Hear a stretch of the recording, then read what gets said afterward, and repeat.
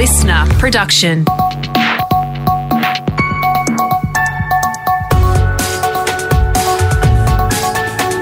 Australia Today's Morning Agenda with Natasha Belling.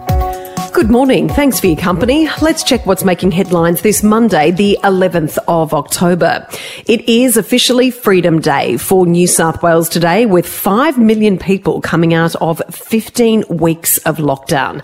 Pubs, restaurants, hairdressers, gyms and cafes can reopen, with some businesses getting an early start, opening their doors from midnight last night. Caps have also been increased to 10 for fully vaccinated visitors to homes, while up to 30 people can gather outside. New South Wales Premier Dominic Perrottet says it's been a long time coming. It's a big day for our state, and to everyone across New South Wales, you've earned it. It's been 100 days of blood, sweat and no beers. Meantime, the Melbourne Cup will go ahead with crowds next month, with Victorian Premier Daniel Andrews confirming a COVID-safe plan for the major event. The proposal will see 10,000 vaccinated punters allowed through the gates, but if Victoria has not reached the 80% vaccine milestone by the 2nd of November, only those within a 25k radius of Flemington will be allowed to attend. Daniel Andrews says the plan is just part of the state's roadmap back to normal. This is all about those sorts of events being back. Us as a state, an economy and a community being open. The announcement comes after a weekend of record COVID cases in Victoria, with almost 2,000 new infections recorded on Saturday and another 1,800 yesterday. International travel could resume as early as next month, with the federal government pushing for reopening our borders and home quarantine to be fast-tracked. But it looks like the plan, which could be effective as early as the 1st of November, will only be applicable in New South Wales, with other states and territories remaining firm on their border restrictions. Here is Prime Minister Scott Morrison. Now that would mean home quarantine for vaccinated Australians wishing to return home via Sydney, and giving the option for international travel for vaccinated Australians to leave and to return. Meantime, ATAGI has endorsed a third COVID vaccine for the severely immunocompromised. More advice on booster shots for the general population is set to be provided by ATAGI at the end of the month. Epidemiologist Professor Catherine Bennett says for some vaccines, we may just need a third dose rather than annual boosters. We're only really hearing about this so far with the Pfizer vaccine, and the first we heard about it when the CEO came out and spoke some months ago was actually suggesting a third dose might be necessary. So not that booster that implies you might need it continually. So that's the hope, and we can watch what happens overseas. Now let's check what's happening in your state with our reporters on the ground and to South Australia. And there's a new COVID alert after a teenager tested positive. He'd been in quarantine after travelling on a Virgin Australia flight that was listed as an exposure site after it emerged a crew member had been working while infectious on a number of flights. Passengers and flight crew in 3 states are now isolating, and our reporter Sean Maynard has the details from Adelaide. Yeah, this is South Australia's latest brush with COVID, Tash, after dodging several virus bullets in recent weeks. Almost all of them have been truck drivers who'd come into the state while infectious. This latest case, though, has authorities concerned the virus has spread to passengers on multiple airline flights between Melbourne and Adelaide, Melbourne and Sydney, and Melbourne and Newcastle. The SA Virgin flight VA219 last Monday has been listed as an exposure site. That's the service this teenage boy was travelling on before getting a positive test result yesterday. Crucially, he'd been in a Medi hotel since arriving from Melbourne.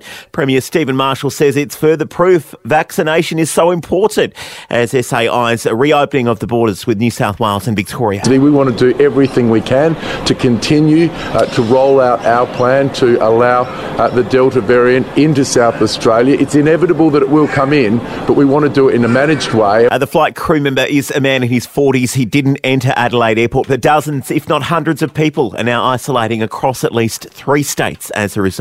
To Victoria now, and the anti-corruption watchdog will start 5 weeks of public hearings from today, investigating the Victorian Labor Party over allegations MPs and staff misused public money. As James Lake reports from Melbourne, the allegations could have major ramifications for the government and the Premier. Essentially, Tash, the independent, broad-based anti-corruption commission is investigating whether public funds were used to fund political work. Now, that is work to benefit the Labor Party rather than taxpayers. It's also investigating if community associations were given Victorian government grants that were then misused to fund political work or for other improper purposes. It will be hard for Premier Daniel Andrews to escape any blowback at all. He has been the Premier since 2014 and leader of the party since 2010. Now for the latest in business and finance news, we're joined this morning by Peter Switzer from the switzerreport.com.au. Peter, good morning. Federal and state governments, as we know, have spent a fortune to try and save the economy from a long job-killing recession, but it has led to a $1 trillion debt problem. That's right. It's left historically high debt, which is now at $873 billion, but is now heading towards $1 trillion by 2030. Before the coronavirus arrived, our debt was only $273 billion, but when governments decide to save economies, it leaves debts, which is better than dole queues and bankrupt businesses. Absolutely, but help could be on the way for that big debt problem, Peter, with Sydney set to spend, this is extraordinary, $500 million over this week alone. Extraordinary, isn't it? And that's exactly how Australia will kill that $1 trillion debt. The financial year was expected to grow at 4%. That's a big number. But Deloitte Economics thinks it could be peeled back to 1.5% because of the losses to growth because of lockdowns in Sydney and Melbourne. The more we spend, the faster the economy grows, the more jobs are created, and the greater are the profits for businesses. And out of that, we will pay taxes that will actually help kill that $1 trillion debt. Let's hope the bounce back continues. And Peter, in other news this morning, China is lifting its ban on Australian coal, with the country now caught in a power problem as winter approaches. That's right. The world might want to ban coal to protect the planet, but China is not ready to do so, with record demand driving up prices as the northern winter approaches. Stockpiles of banned Australian coal have been left on Chinese ports for months, but now are being loaded and sent to power stations to provide much-needed electricity. Peter, thank you. Cheers.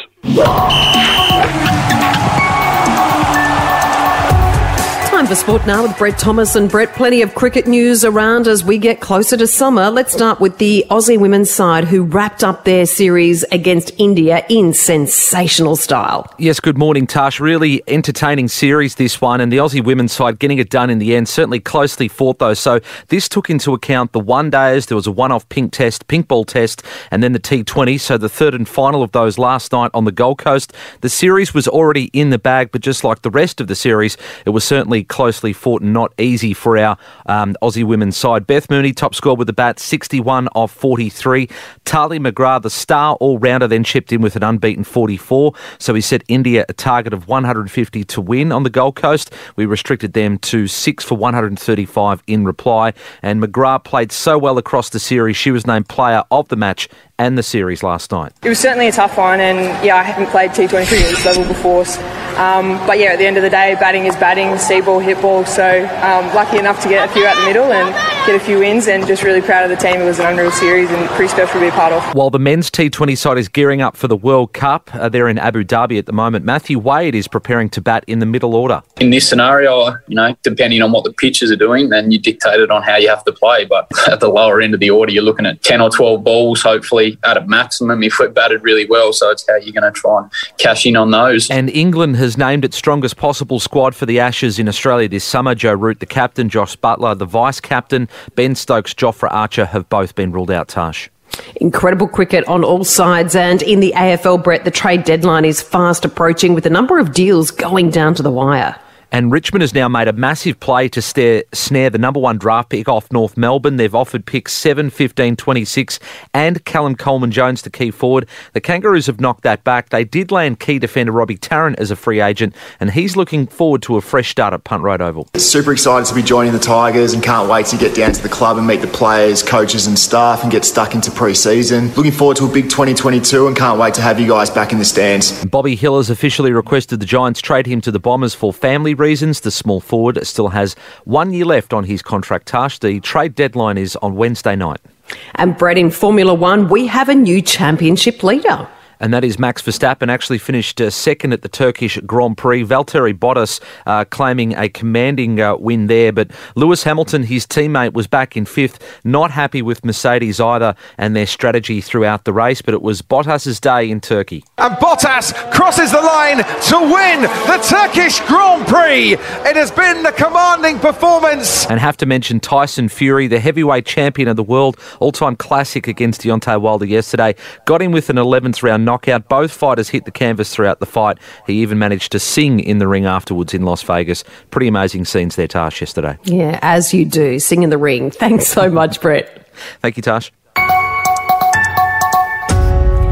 And feel like an outback adventure for free? Well, the local council of Quilpie, about 1,000 kilometres west of Brisbane, is giving away land under a new plan to combat the region's housing crisis. Home buyers are being given a $12,500 grant if they buy land and build in the rural town.